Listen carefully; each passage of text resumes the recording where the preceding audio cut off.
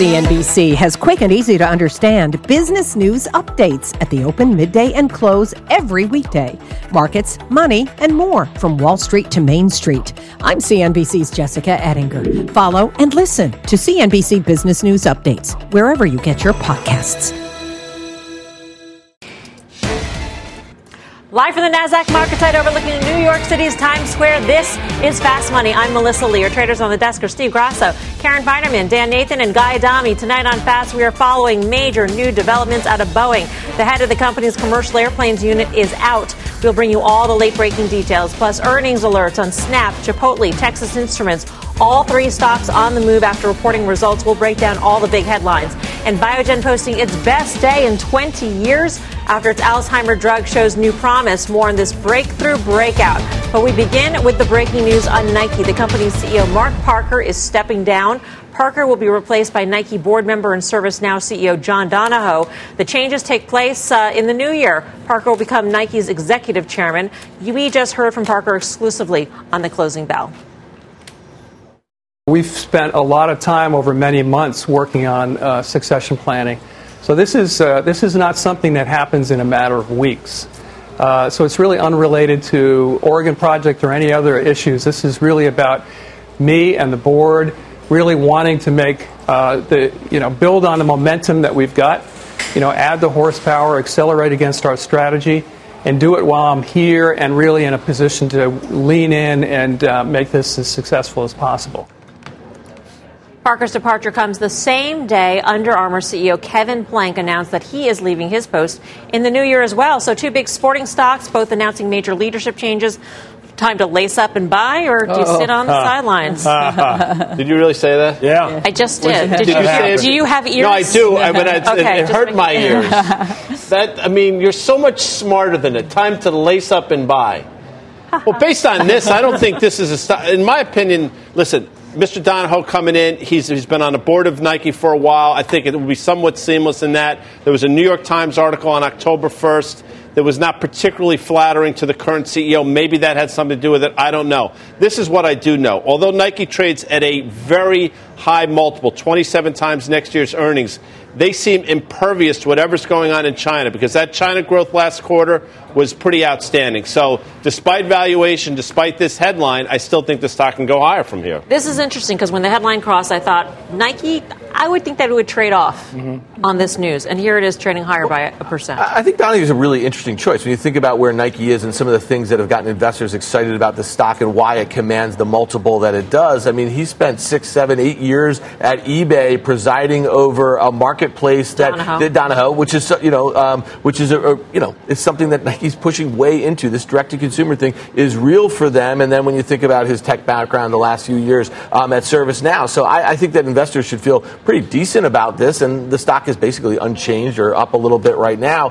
But I think the guy's point that this is a stock trading at all-time highs, is trading at a very high multiple. And so they need to continue to do some things and not have those adverse effects that we see a lot of other consumer brands right now having with global trade and the strong dollar and all that sort of stuff. Right, they've done a good job navigating that, but I kind of agree with you. When you're a high flyer like this one, when your multiple's really high, anything that can sort of, you just move the momentum a little bit would have an outsized reaction, right, as the multiple would come down. So I think it's great. I just, the surprise, I guess, of it would make me actually a little bit concerned.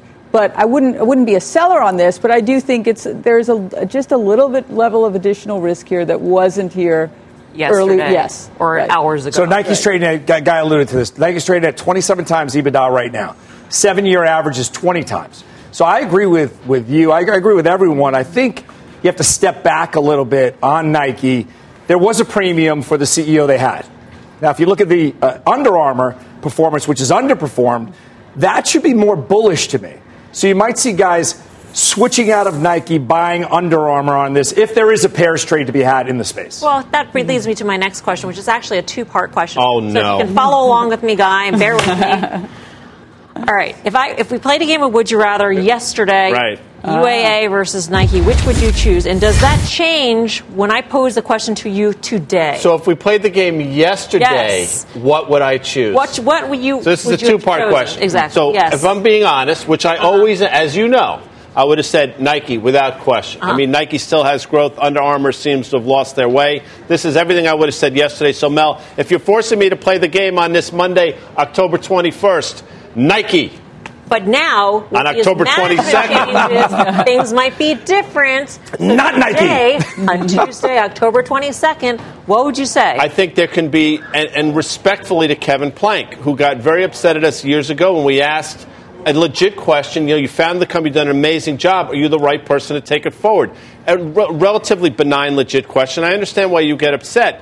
But I think this change in management could be the relief rally that Under Armour's been waiting for quite some time. So playing it today on Tuesday, October 22nd, game changes like that. So it's Under Armour. That's a great part. I think you're trying to be nice to Mr. Plank. I mean, listen, he made a phenomenal alternative to what was a duopoly in this kind of apparel shoe thing or whatever, but it's done. It's over. The minute that Steph goes to Nike, and who am I talking about, Mel? Curry. Steph Curry. Wow. This thing is done. It's over. Put a fork in it. And so putting a lieutenant in charge is not going to be the thing that kind of reinvigorates their growth. And I'll just say this about Nike. Last September, or this last month, stock broke out above 90. It's held that. It's going to where?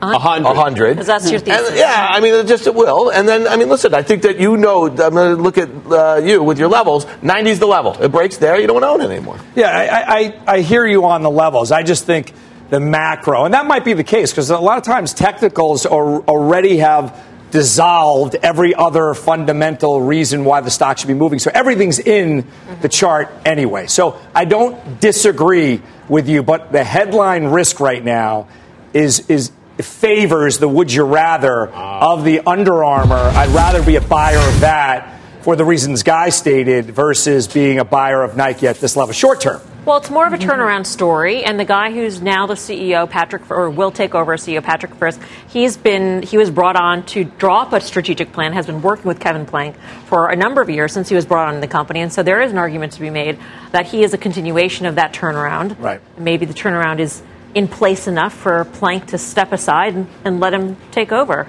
Maybe. I don't know. I'm not exactly sure.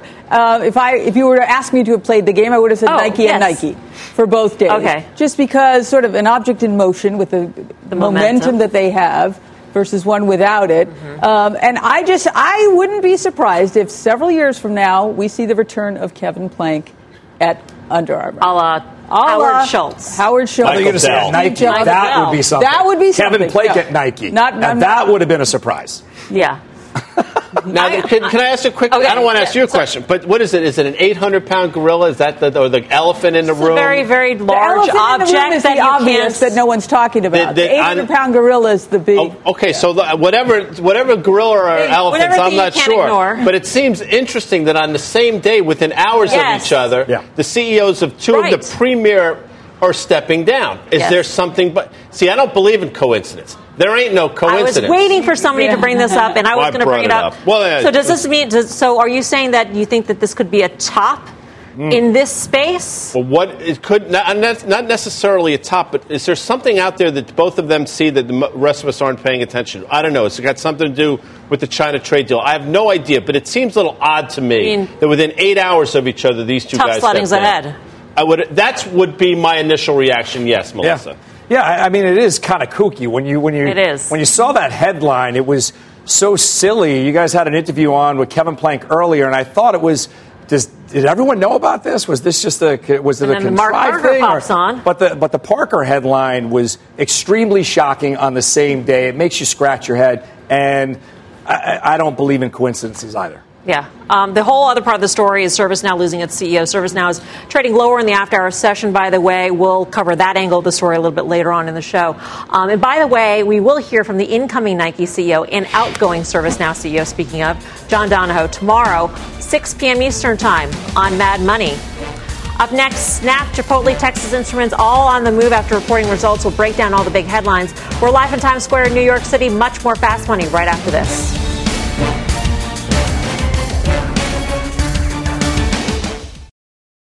Welcome back to Fast Money. Chipotle and Snap on the move, both reporting earnings after the bell. We've got full team coverage. Josh Lipton's all over Snap's earnings call, but we begin with Chipotle. Kate Rogers got the details back at headquarters. Hey, Kate. Hey, Melissa. Well, Chipotle out with a very strong Q3, beating on metrics across the board. Same-store sales increasing by 11%, surpassing expectations from analysts for a 9.3% increase for the third quarter.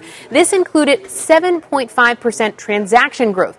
Digital, of course, has always been a big focus area for Chipotle. Take a listen to CEO Brian Niccol.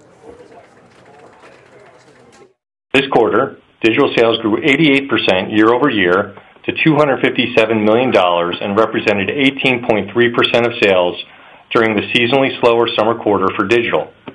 And we're knocking on the door of digital becoming a billion-dollar business.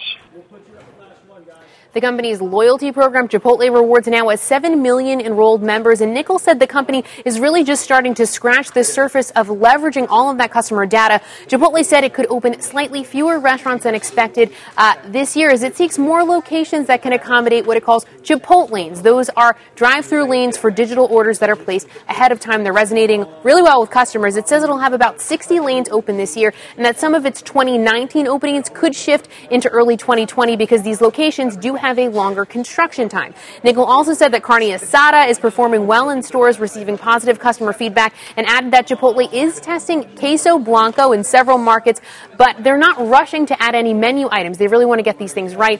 Brian Niccol will sit down with us exclusively on the exchange tomorrow at 1 p.m. ET to recap the quarter and much more. Melissa, back over to you.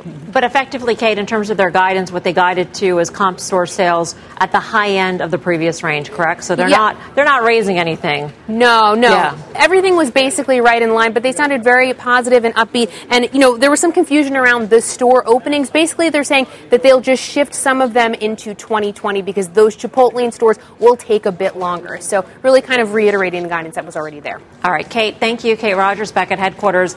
Is reiterating guidance enough for a stock that has almost doubled for the past year? Probably not, but I don't think this move to the downside is all that bad. And listen, I'm not going to pretend I've been on the CMG story because I have not. I mean, this has defied logic. But then if you look at it and say, this is one, you went to the Harvard. I mean, they're going to write about this in Harvard Business Review. The Harvard Business Review. I mean, what a great turn. I mean, they've really turned it around in a short period of time. Now they have probably, 30% EPS growth, does trade at a huge multiple. The only knock in this quarter, I think, is what you mentioned, and maybe operating margin slight miss.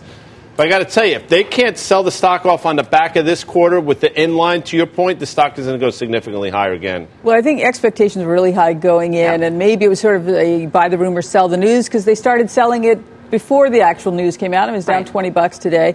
But it's run up $100, right? And so I feel like it was priced for perfection. They delivered near perfection. I mean, there was only the slightest flaws in that.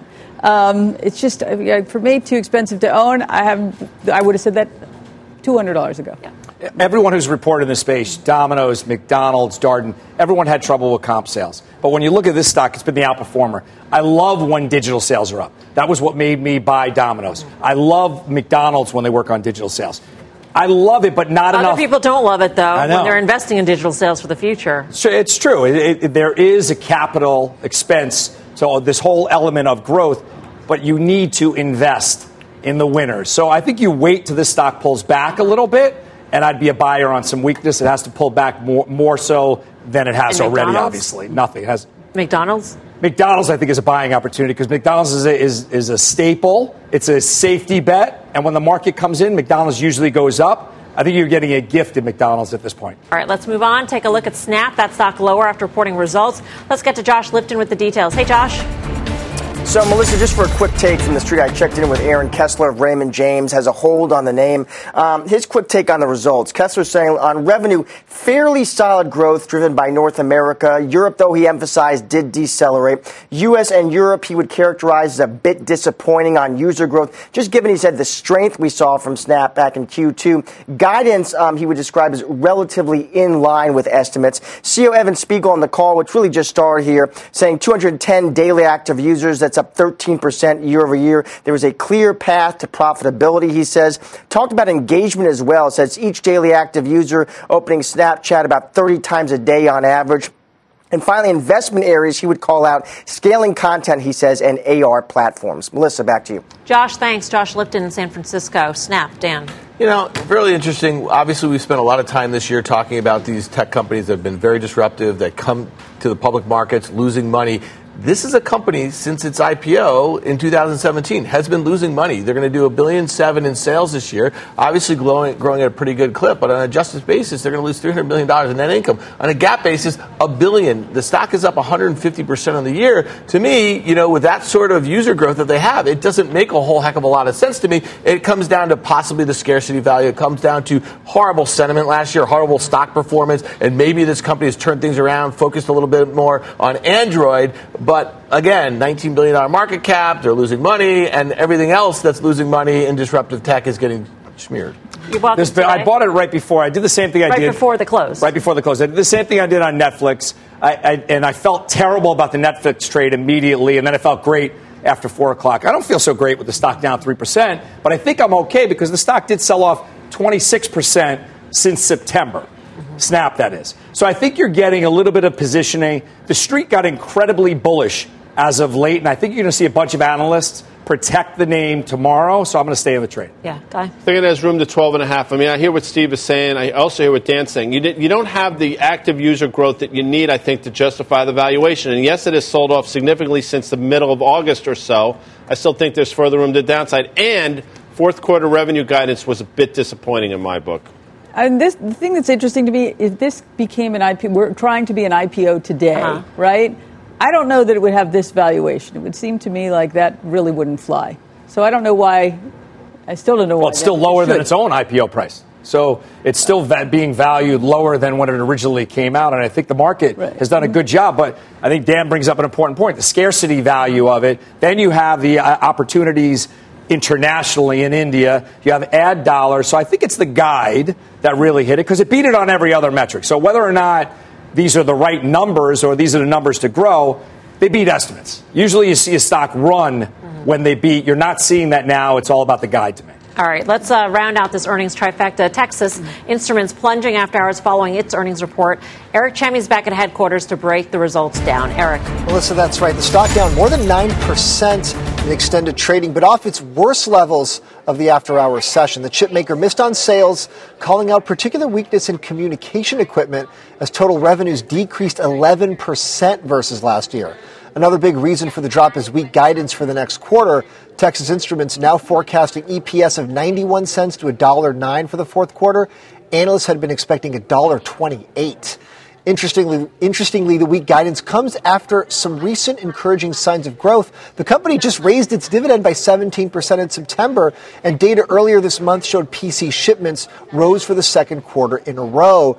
Texas Instruments downbeat outlook weighing on shares of other chip names, Intel, AMD, Micron, and NVIDIA. And something to note, according to Bespoke, the last time Texas Instruments opened down more than 8% in reaction to earnings, October 2008.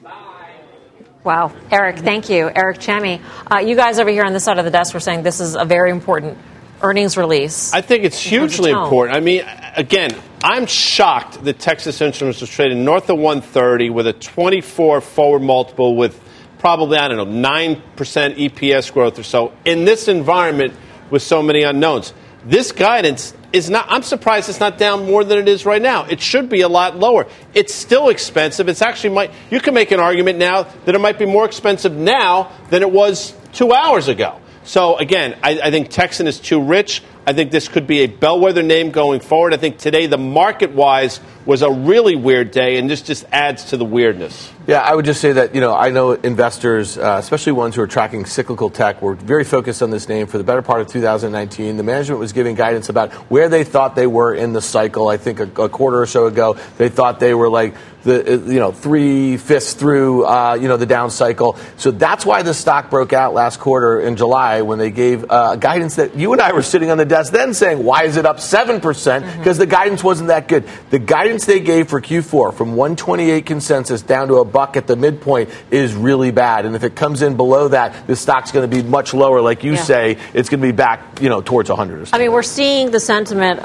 spill over onto the rest of the semi space. SMH, by the way, the ETF that tracks the semiconductor space, down almost 3% of the after-hour session. It was already just a couple bucks shy from its 52-week high. But how much of this really is with headline about trade woes? How much of this really is about backward-looking concerns about customers cutting orders based on what they're seeing or the lack of clarity going forward? This was above all its moving averages. It just pierced all of them in one single stroke. It was up 36%. You're saying it was just momentum? No, I'm saying that I wonder how much of this going forward, if we're looking at a terrible story backward looking, but if the trade wars start to subside and you get a little more clarity, a little more confidence, is it more of an opportunity going forward to buy a discounted stock versus something else? How far do we extrapolate? I think we extrapolate. In terms of technology. Yeah, I do. For one, I mean, for no other reason than the run has been, it's gigantic, right? And so we often see a lot of times somebody misses, everybody trades down on it, someone else misses, everybody again trades down on it, even though half that news has been out there already. I wouldn't be surprised to see that happen. What is the extrapolation? Is there an extrapolation beyond semis? Beyond semis? I mean, I don't know. Does this have effect on Apple? I mean, autos, industrial right. tech. I mean, it's not just industrials this week, which we're going to hear from Caterpillar, Roper. Did Texas highlight Listen, here's the thing, and just back to your point about, listen, we saw a lot of ordering ahead of tariffs, that sort of thing, earlier in the year, that sort of thing. So, and listen, that could be one of the reasons why it got to where we were, and those results weren't even that good. So here's the thing, if they're wrong on where they were in the cycle, and we see a sputter here and then a downturn, then these stocks are all way too expensive. And I think if you look at Intel, which is stuck in the mud, in like the low 50s, high 40s, low 50s, all year long. Right. The beauty of these things, though, Dan, is they trade as a group, and they trade as one goes up, they all go up, one goes down, all go down. I mean, so if we see a headline that's positive, this down 10% in Texan will be bought really quickly, and you could be dead right on all your fundamental analysis, but it doesn't matter. Up next, what is next for ServiceNow after the company's CEO says he is leaving for Nike? We'll get a top tech analyst's take on the big shakeup. And later, major new developments out of Boeing. The head of the company's commercial airplanes unit is out. We'll bring you the latest when Fast Money returns.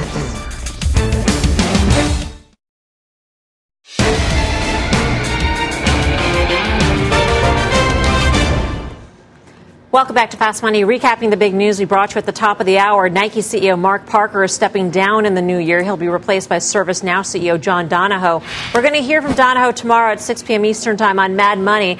Check out, though, in the meantime, the reaction and shares of ServiceNow. That stock down 8% right now off the after-hour session lows. Let's bring in Jared Weisfeld, Managing Director and Tech Sector Specialist at Jefferies. Jared, great to have you. Welcome to Fast Money. Thank you.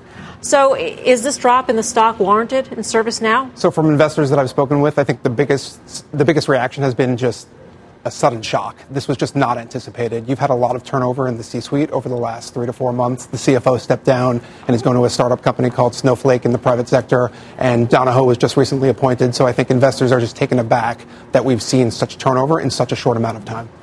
Is Bill McDermott, the former co-CEO of SAP, is he the right guy? Can he sort of fill this management gap? Yeah. So they're bringing in an incredible leader. He did such a phenomenal job at SAP. So I think longer-term shareholders are definitely of a positive view in terms of who they're bringing in. But I think it's just more of better understanding the near-term disruption to the market, because it's just a complete shock given that Donahoe has been in front of investors for such a short period of time and has really built up his credibility. So to see something happen like this so quickly is just surprising. Jared, what's your take? ServiceNow down 25% from the summer all-time highs here. I mean, the whole space seems to be really under pressure here. Sure. The valuations really rich. They get richer as they go down. This is a $40 billion market cap company trading at 12 times sales. Yeah. What's your take on what's going on in the space right now? For sure. So the move in ServiceNow has not been idiosyncratic to now. You've seen, to your point, the entire space has had a downdraft over the last 4 to 6 weeks, and investors are very mindful of what happened in Q4 of last year when the entire software complex, the IGV ETF,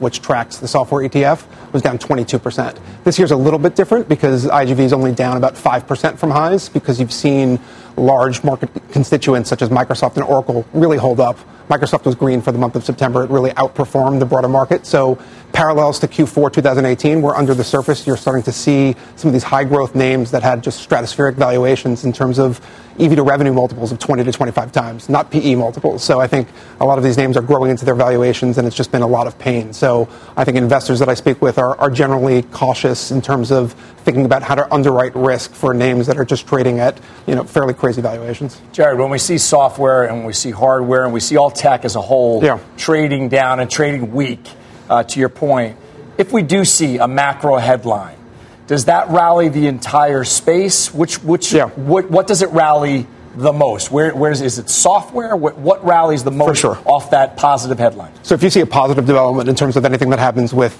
Trump and Xi and any kind of trade resolution, SMH will definitely outperform to the upside. So I know we were talking about this earlier. As you think about just SMH and the pressure that's going to be under tomorrow with Texan, which is a bellwether for the space, on their conference call, they're talking about automotive and industrial really impacting their business, and that's also a function of trade tensions that are impacting. So it's somewhat backwards looking. So to your point, you'll see a rally in the SMH, and that will outperform IGV.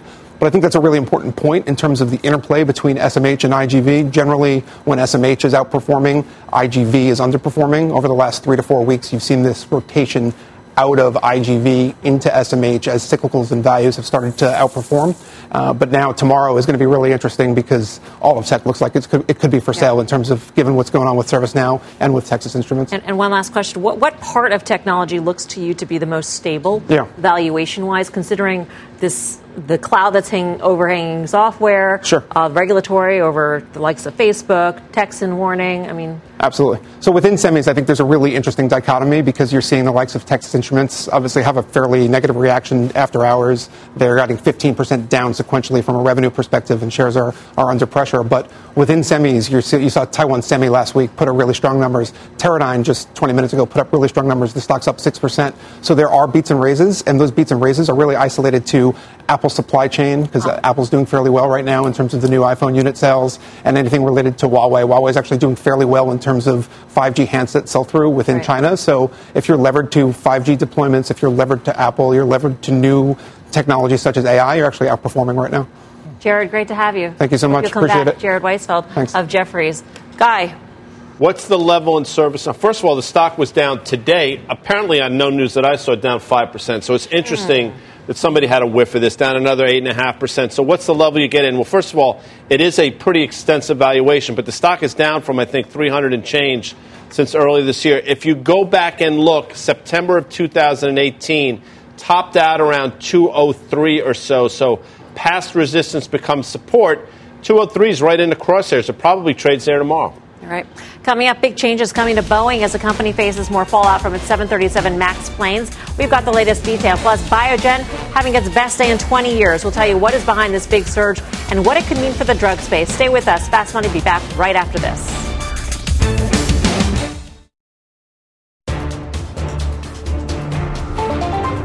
Welcome back to Fast Money. We're following a major developing story out of Boeing, the company naming a new head of its commercial airplanes division. Let's get to Phil LeBeau with all the details. Phil.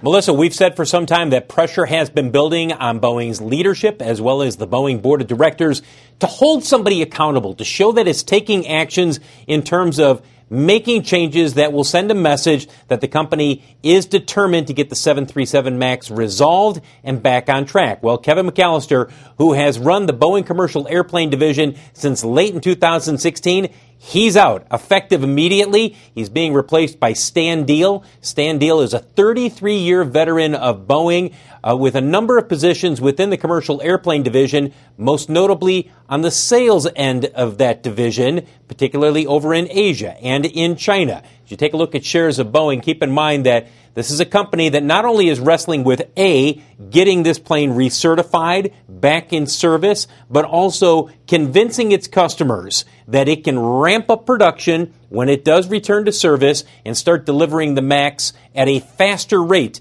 next year. That's going to be the challenge for Stan Deal. Don't forget, tomorrow morning before the bell, we'll get Boeing's Q3 numbers. The numbers are not going to be as much of the focus for investors as will the comments of CEO Dennis Muilenburg. When he's talking with analysts, this will be the first time we've had a chance to hear from him since he was removed as chairman of the company, and also since the documents that came out last Friday, which had a lot of people in Washington, D.C. asking, what exactly is going on with this company? How forthright has it been in sharing information? We've talked about that extensively over the last couple of days, Melissa, but you can bet those questions will be coming up tomorrow morning. All right. Phil, thank you. Phil LeBeau in Chicago for us. Guy, on our conference call today, you brought up Boeing as something to watch. Is it because of the good price action that we saw? It was a decent price action today. I mean, maybe it's just people clearing up short positions ahead of it. We're going to know a lot more in about 14 hours, 15 hours from now. But I'll say it again. I don't see... You have no edge going into earnings tomorrow, in my opinion. I mean, we can make an argument about free cash flow, valuation, the fact that maybe January regulators in Europe are going to let the 737 MAXs fly again, all those things. Wait and hear what they have to say tomorrow before you pull the trigger. Again, I understand the valuation argument. It's compelling, but I think there's too much headline risk out there. I would continue to wait. I agree on the headline risk, but yesterday we learned that the dividend is staying where it's at. Maybe that alleviates some of the cash flow worries or problems that have entered the scene as possible headwinds. And it gets back to what I've been thinking and feeling. This stock, if it were any other stock, should be down a lot more than it is. And it gets back to that name, that word, duopoly. So there's a certain innate value in this. Granted, the headline risk is atrocious. This is a terrible situation on any level.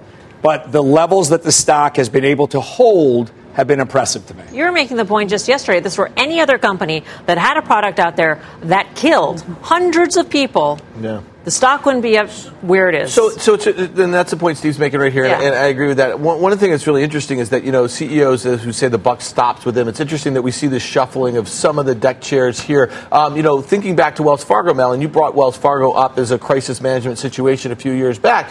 The day we were on set, the day that CEO John Stumpf resigned, and then they brought in one of his lieutenants, Tim Sloan, and we all looked at each other and said, he's not long for the world, because you can't fix a cultural problem with people who are multi-decade people who've been part of that culture. So I think this is exactly what Boeing did, and I suspect that Muhlenberg is going to be gone. I mean, he's going to have to be, because if anything comes out more about what they knew and when they knew it, the buck has to stop with the CEO. Okay, so quick question. Muhlenberg is out. What does the stock do? Up, down? I guess. Wait, is Donahoe going to go there? Yeah. Kevin Plank. Yeah. No, I don't know. That's a good question, because I think, up until very recently, I think his tenure there had been secure. Right? So I don't know. I guess it depends on who they get, but I think more than who's in the CEO chair, it's when do they get that plane flying. Right. Okay. Coming up, a big move for Biogen. The stock soaring today. We'll break down what's behind this big move, and later, what you can expect out of Tesla when it reports results tomorrow. Stay with us. Fast Money. Be right back.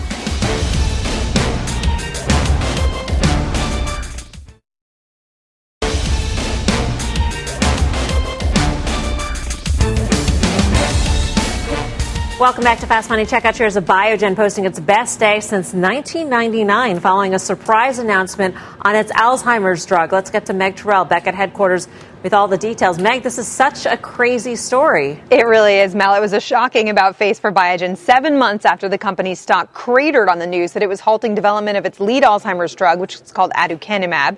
Biogen said further data suggests the drug actually does work, and it plans to file for FDA approval early next year. So what changed? Well, Biogen got more data on more patients. In March, when it stopped development, it had data up to December 2018 on about 1,750 patients. In analyses it did since then, it got more information, about 2,060 patients. And what's more, Biogen said more of those patients were on a higher dose of the drug. So all told, the new analyses show one of the trials met its goals, slowing the cognitive declines associated with Alzheimer's. Still, a second trial failed. And though Wall Street is clearly cheering the news, the stock has come back from its initial high. And the second take sell-side notes are starting to betray some of the ingrained skepticism when it comes to Alzheimer's drug development. From Brian Scorney over at Baird, quote, if you torture the data long enough, it will confess to anything. Stephen Seedhouse at Raymond James says, quote, "We don't think this plan is going to work and assign a 0% probability of success to aducanumab in Alzheimer's." Still, of course, the news gave a big boost not just to Biogen, but the whole IBB biotech ETF today. And given how many people have Alzheimer's disease, almost 6 million Americans, and the fact that no drugs are approved to slow its course, this could be a major product for Biogen, not to mention the hope, of course, it brings to patients with the disease. And we'll talk about all of these questions and more with Biogen CEO Michelle Vanatzis tomorrow morning at 7:30 on Squawk Box. Mel. So, Meg, let's be clear. The data that they submitted to the FDA, which basically led them to conclude that it was a failure, was only done through December 2018. It collected more data, so it conducted additional studies, or those studies were already in process, and they collected those data and analyzed them. So when they ran this so-called futility analysis, the data they had were up to December of last year. They decided in March to stop the trials. And as of that point, they had more data, and they stopped them at that point. And since then, they've analyzed that further data, and they've had a lot of conversations with the FDA, and said today, those conversations said, the FDA said it's reasonable to potentially file early next year, which is what they're going to do. Whether that actually leads to a successful approval, people are starting to question. Meg, it's Karen. Let me ask you something. You talked about some improvement. How significant was that? How is that measured? So they have different measures of cognition and things like that. On one of the measures in one of the trials, they saw a 23% improvement versus placebo in those cognitive declines. These are things like being able to think clearly, remember things. They also said there were improvements on daily functions just in regular life, being able to get around and do things around the house and things like that.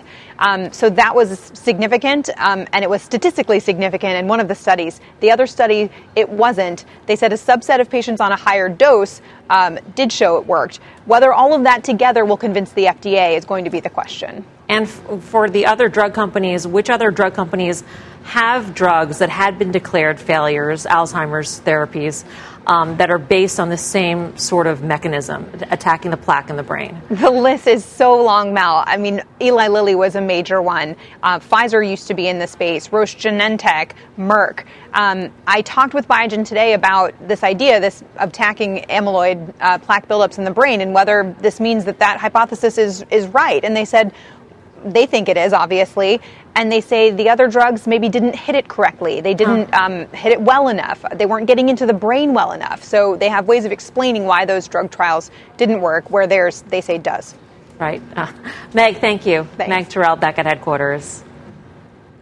Well, I mean, we've been saying for a while now, and it's lagged, but we've been saying a while, Biogen's just too cheap. And obviously, this is the headline. We're not burying, this is the lead, this news. And the fact that the FDA didn't shut them down and there's a pathway is very encouraging. But then look at their earnings release. I mean, they had a fantastic quarter. They had $9.17 EPS. The street was, I think, at $8.30. They beat on the revenue side. They have many other drugs, and at 9.5 times forward earnings, even with the move today, I will say once again, Biogen's too cheap. I was disappointed with how it sort of sold off late in the day. I understand that. I don't think you can attach, though, to that. Was it the Raymond James analyst? I don't want to vindicate or criminalize the wrong person. But 0% probability, how can you attach a 0% probability to anything but death, which is inevitable for all of us? Or taxes. Or taxes. Coming up, Lyft getting a big lift as the company says it's racing towards profitability. So could this start of a bigger U-turn? Could this be the start of a bigger U-turn for the stock? We'll debate that. Plus, take a look at the Cramer Cam. Jim is talking with the Hasbro CEO after shares of the toy maker tumbled on earnings. That full interview coming up. Top of the hour on Mad Money. We're live at the NASDAQ in Times Square. Much more fast money still ahead.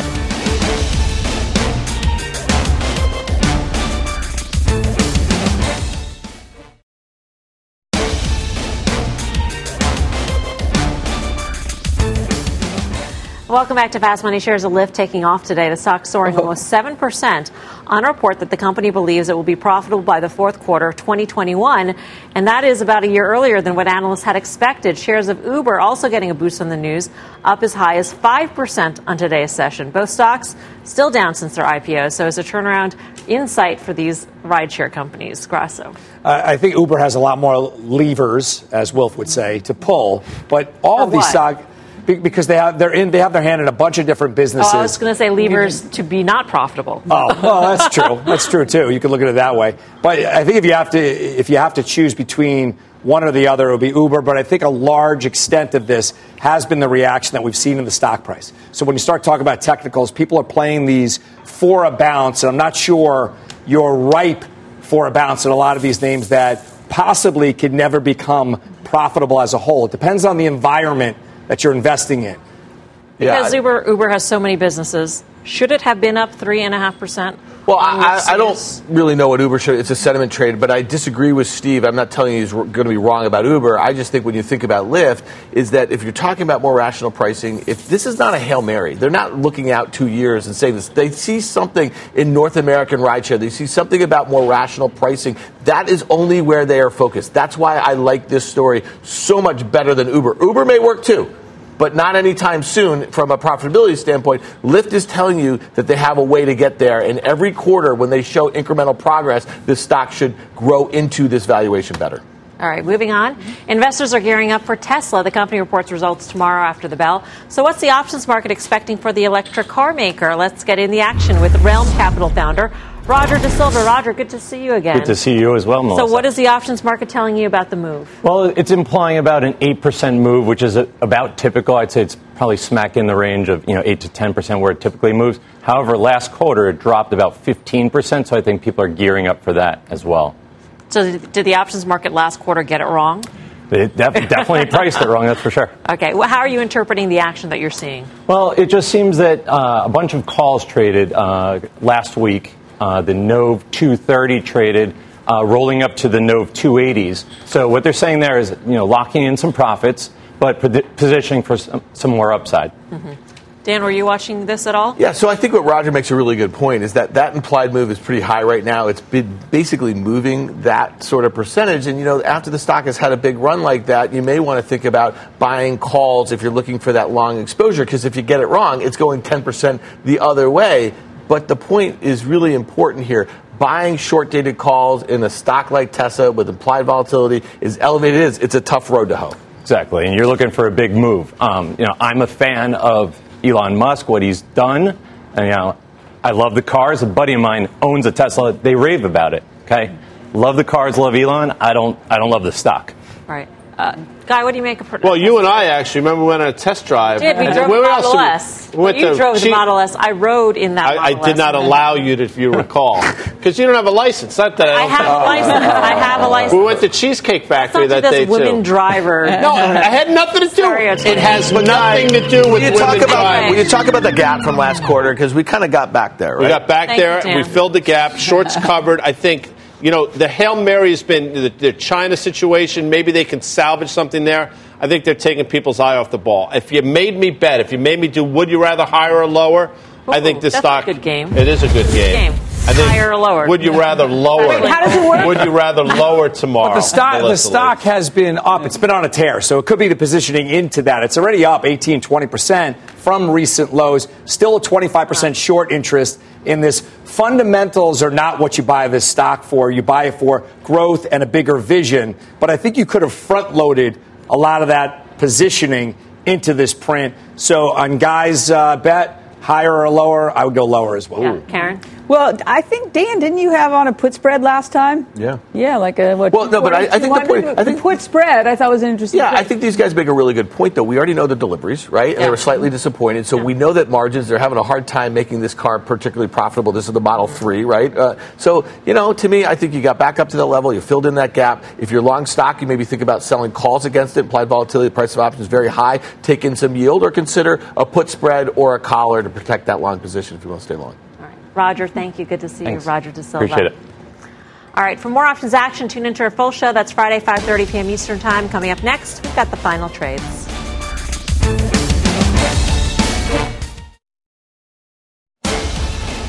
Welcome back to Fast Money. We have a lot of after-hours movers that'll be watching in tomorrow's session. Chipotle coming in with better than expected numbers. The guidance was pretty much in line. Snap, there you have it, down 3.5%. Texas Instruments, though, is down 10%.